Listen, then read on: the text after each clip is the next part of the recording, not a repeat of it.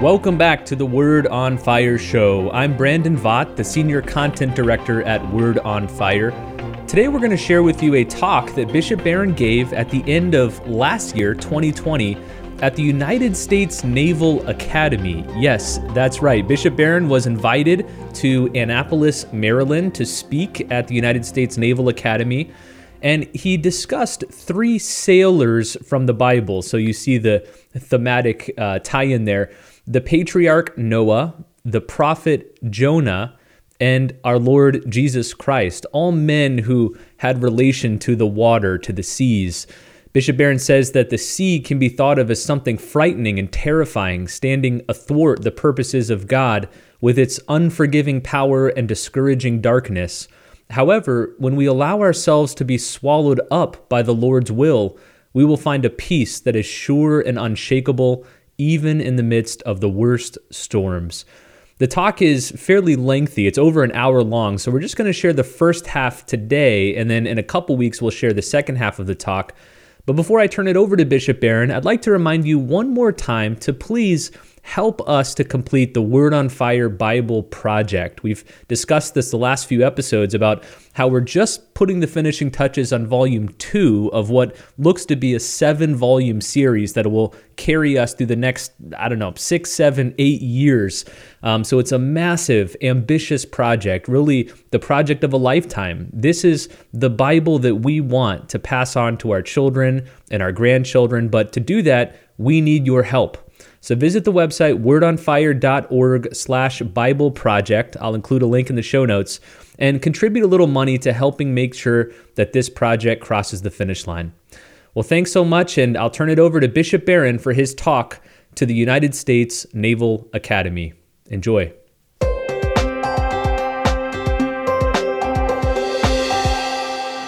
Well, good evening, everybody. Thank you so much for that nice introduction. Thank you to all the administrators here at the Naval Academy.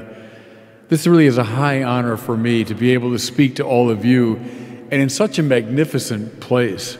It's my first time visiting here, and I got the tour this afternoon, and was just overwhelmed by the historical quality of this place, the beauty of it. So thank you, everybody. Thanks for coming, too, tonight. I know during this difficult time, to come here tonight and to reflect on some of the deeper things in life. So I appreciate your presence very much, and am very honored by the invitation to be with you. As I was preparing for this talk, I thought, okay, the Naval Academy. How could I not talk about the sea and about sailors?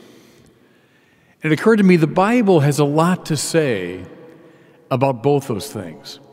So I want to talk to you tonight about three sailors, two from the Old Testament, one from the New, and draw some spiritual lessons from them.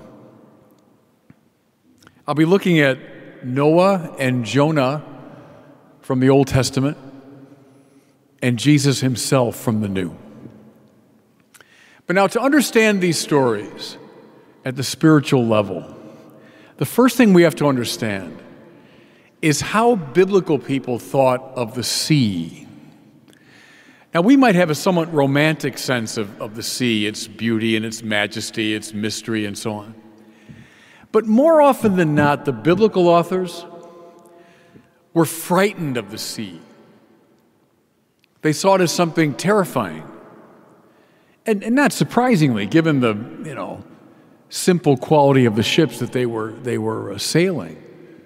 When ancient people had to travel by sea, they usually hugged the shore. They were reluctant to set out on the open sea. Look at St. Augustine's Confessions. So around the year, 400, Augustine had to cross between Africa and Italy twice. Terrified him both times. The sea, therefore, becomes in the Bible very often a symbol of all that's negative, all that stands athwart the purposes of God. Sin and death and failure, fear, symbolized by the sea.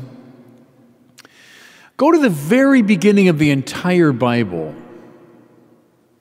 Go to the opening verses of the book of Genesis. What do you find? that in the beginning, when God created the heavens and the earth was a formless waste, it says. And the Hebrew term there, rather lyrical term, is tohu vabohu.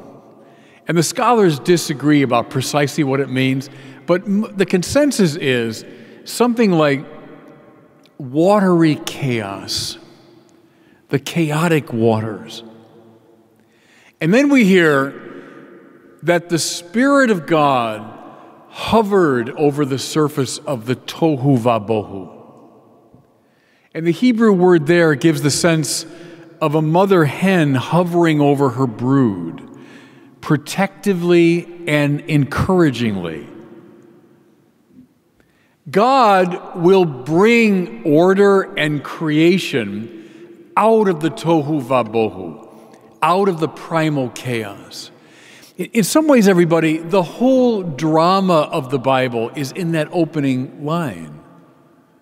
Forces standing opposed to God, but God triumphantly bringing order and harmony and creation out of that chaos. Think how often the tohu vabohu represents itself throughout the biblical narrative. Think of the waters of the Red Sea that have to part to allow the Israelites to escape. Think of Jesus walking on the stormy waters of the Sea of Galilee. Think of the Jordan that has to stop so that Israel can cross into the Promised Land. Very often the story of the tohu vabohu threatening and God finding a way is in the biblical narrative. So here's the question for all of us. What do we do when the tohu vabohu threatens? What do we do in the face of the primal chaos? How do we survive when the storm waters come? And now, most of you in this room are pretty young, but those of us of a certain age, you know the storm waters always come. Sickness and failure and disease and the death of loved ones, my own sin. How do we handle this? And how do we get on the side of the God who's always drawing creation from chaos? So I'm going to look at two of these stories in the Old Testament that are right on this theme. The first one now has to do with undoubtedly the most famous sailor in the Bible, namely Noah. You can find the Noah story, of course, in chapters 6 through 10 of the book of Genesis. You can read it easily in one sitting. I recommend you do it. Here's how it starts. The Lord saw that the wickedness of humankind was great upon the earth, and that every inclination of the thoughts of their hearts was only evil continually. It's a pretty dire assessment, right? The story is talking about the tohu vabohu that comes from sin. So there is that kind of natural evil I was talking about, sickness and the death of loved ones and so on. But here the story is about the watery chaos that comes from cruelty and from hatred and from violence and from jealousy and from betrayal. What do you do when you feel yourself overwhelmed by these forces? Well, notice how Genesis tells us that the wickedness upon the earth has awakened in God a desire to destroy the earth. Now, please don't read this as God falling into a sort of psychological snit. No, the Bible's talking here about a kind of spiritual physics. If this, then that.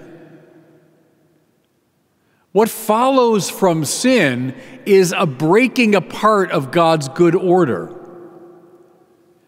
What follows from cruelty and hatred and violence is a breaking down, a breaking apart of what God intends. God's not arbitrarily punishing. We're just noticing a state of affairs. See, don't think for a minute, fellow sinners, right? We're all sinners in this room. Don't think for a second that when we are cruel and we're violent and we're hateful, that it doesn't have a negative impact all around us. Oh, that's just my little private sin. No. It has this effect of breaking down God's good order. So, what do we do? Or better, what does God do?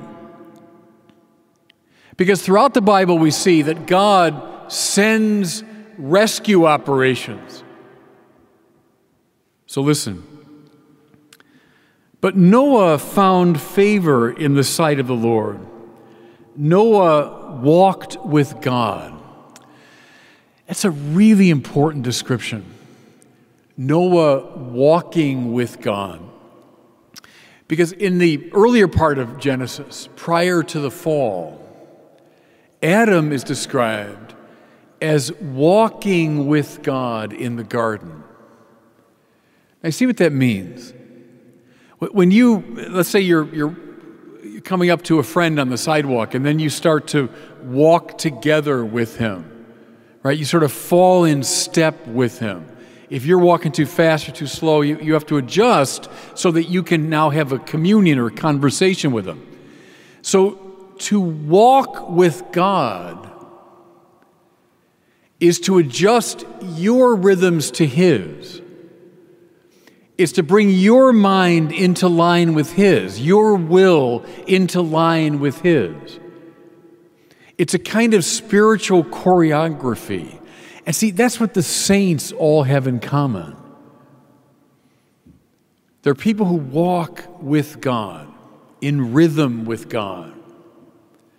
So, in the midst of the moral tohu vabohu of the world, God finds Noah, who, like Adam before the fall, knows how to walk with the Lord. And what does he say to Noah? It applies to everybody in this room. Listen. Make yourself an ark of cypress wood. Make rooms in the ark and cover it inside and out with pitch.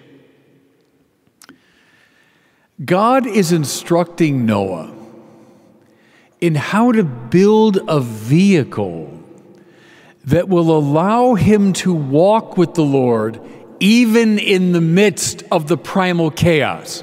See, that's the point, and that's why it applies to everyone in this room. How do we build a vehicle, a ship, a boat, that will enable us to navigate the stormy waters? Now, caused by the negativity of life, yes, but also caused by the negativity of sin around us, also caused by our own negativity. How do we navigate those waves? Well, we have to build a strong ship. Notice the pitch on the inside and out, lest any of the water gets in. This has got to be ship shape, what we're making here. Otherwise, we'll be overwhelmed by the tohu vabohu. And then beautifully, of course, Noah is invited to bring representatives of all of the animals onto the ark. Now don't think of this as just a charming story for kids. It's making a very important spiritual point. When you're connected to God, you are connected through God to everything else and everybody else in the universe. Does that make sense? Because if I'm connected to the creator of all things, that means I'm connected to you and to brother, sun, and sister moon, as St. Francis put it. and to all of the animals on the earth. That's not a childish romanticism. That's just good metaphysics. Do you see how the tohu vabohu wrecks God's created order, causing dissolution, division, separation? But walking with the Lord keeps me in connection with God and through God to everything and everybody else. So, brothers and sisters, keep that image in your mind of Noah on the ark with the animals. That's the vehicle that we have to construct. And notice, this doesn't happen automatically. We have to build the ark, as Noah did. But on that firm deck, Noah can continue to walk with the Lord even as the waves crash around him. That's why this is a spiritual program for everybody in this room. You know, years ago I was a doctoral student in Paris, and my very favorite place to go when I was in Paris was down to the Seine, right behind Notre Dame Cathedral. And I would sit there by the river bank with a book, and I'd read the book, and I'd look up at Notre Dame. And I think that's the loveliest aspect of it. Now, since the terrible fire now, a year and a half ago, it's been compromised. But that view of Notre Dame from the back made it look for all the world like a great ship. On the Ile de la Cité, so on the island there in the middle of the Seine, and then the flying buttresses coming out from the side of Notre Dame, looking like oars, propelling this great ship through the ages. Well, see, this is not accidental. What's this central part of a church called but a nave, right? From the Latin navis, meaning ship. See, and the architect knew that here, of course, too. We're meant to be on a great ship. The church is foreshadowed, the church fathers said, by the Ark of Noah. Why? Because the church is this place that is filled with the presence of God. It's where the Word of God is proclaimed. It's where the example of the saints is held up to us.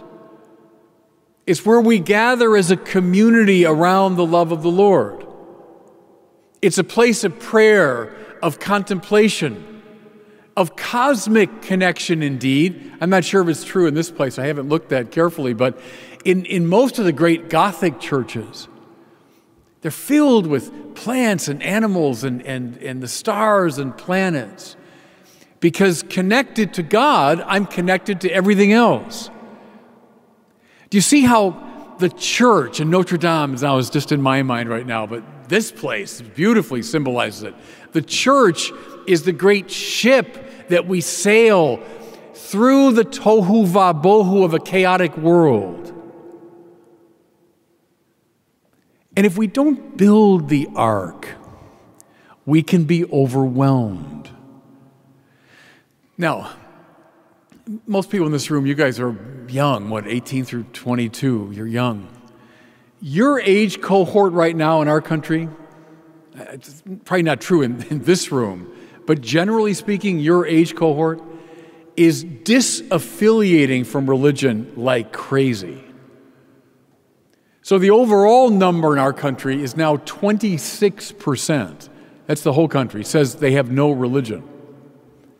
But your age cohort, say 30 and younger, it's now 40%. That's a statistic, everybody, that's not simply of sociological interest. That's of enormous psychological and theological importance. Because what that says to me is there are an awful lot of people, your age cohort, increasingly who are not building an ark. oh, who needs God? It's old superstition and prayer and the liturgy and the sacraments and the saints and, all that. Let me just get on with the stuff of life.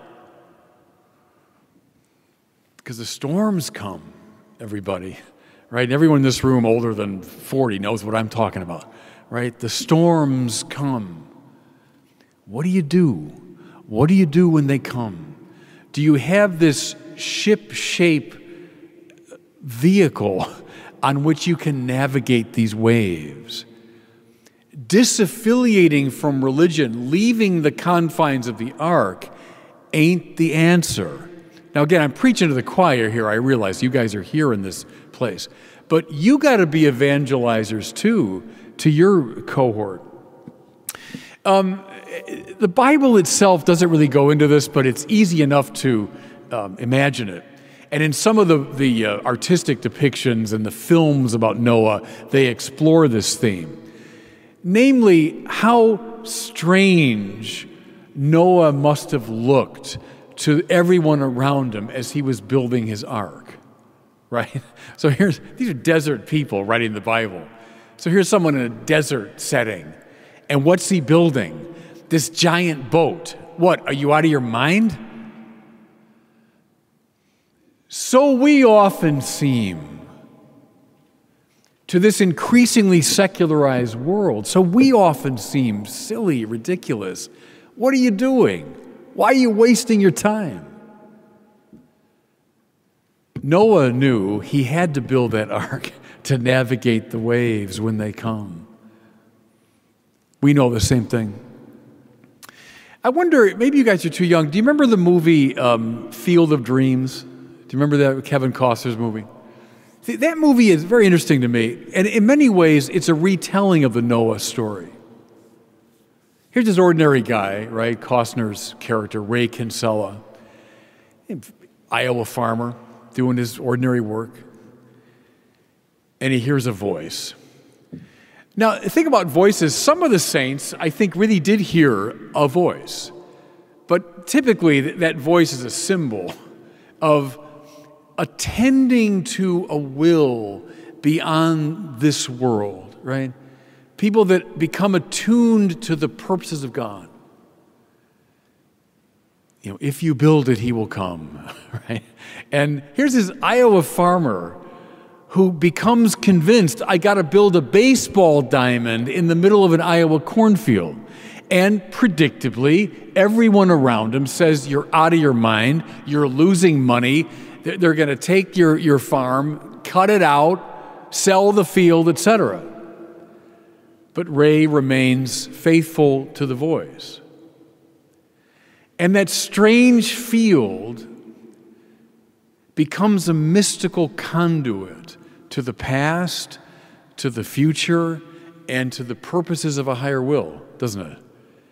It's a retelling of the Noah story.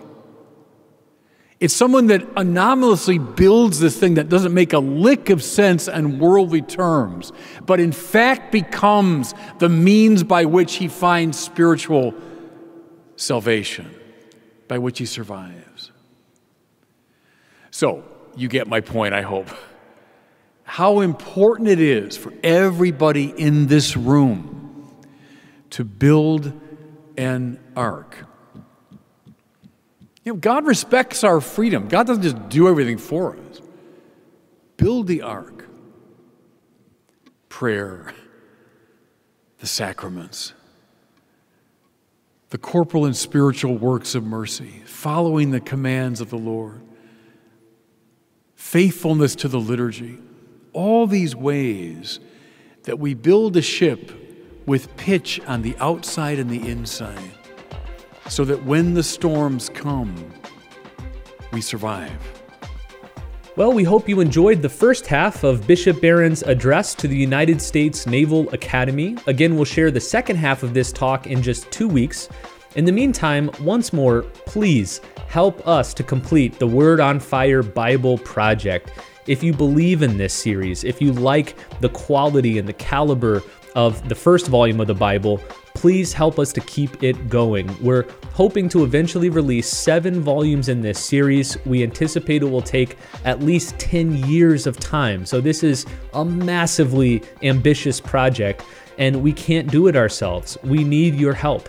I'm going to be very frank and tell you that it costs a lot of money to print these Bibles. If you've held it, if you own a copy, you know that this is not a cheaply made book. This is a Bible that uses the highest quality, premier materials. The amount of time and effort that went into collecting the commentaries and the artwork is extraordinary. And in order to produce these and continue producing future volumes, we need money to make it happen. And so we're asking you to help. Again, if you believe in this, if you like this Bible, if you want this Bible to be around for generations to come, help us make it happen. Visit the website wordonfire.org/Bible project, or just click on the link in the show notes and donate. Any amount will help, but if you donate over $85, you'll be the very first to get a copy of the second volume of the Bible, which will come out in just a few months' time. Well, thanks so much for listening. We'll see you next time on the Word on Fire show.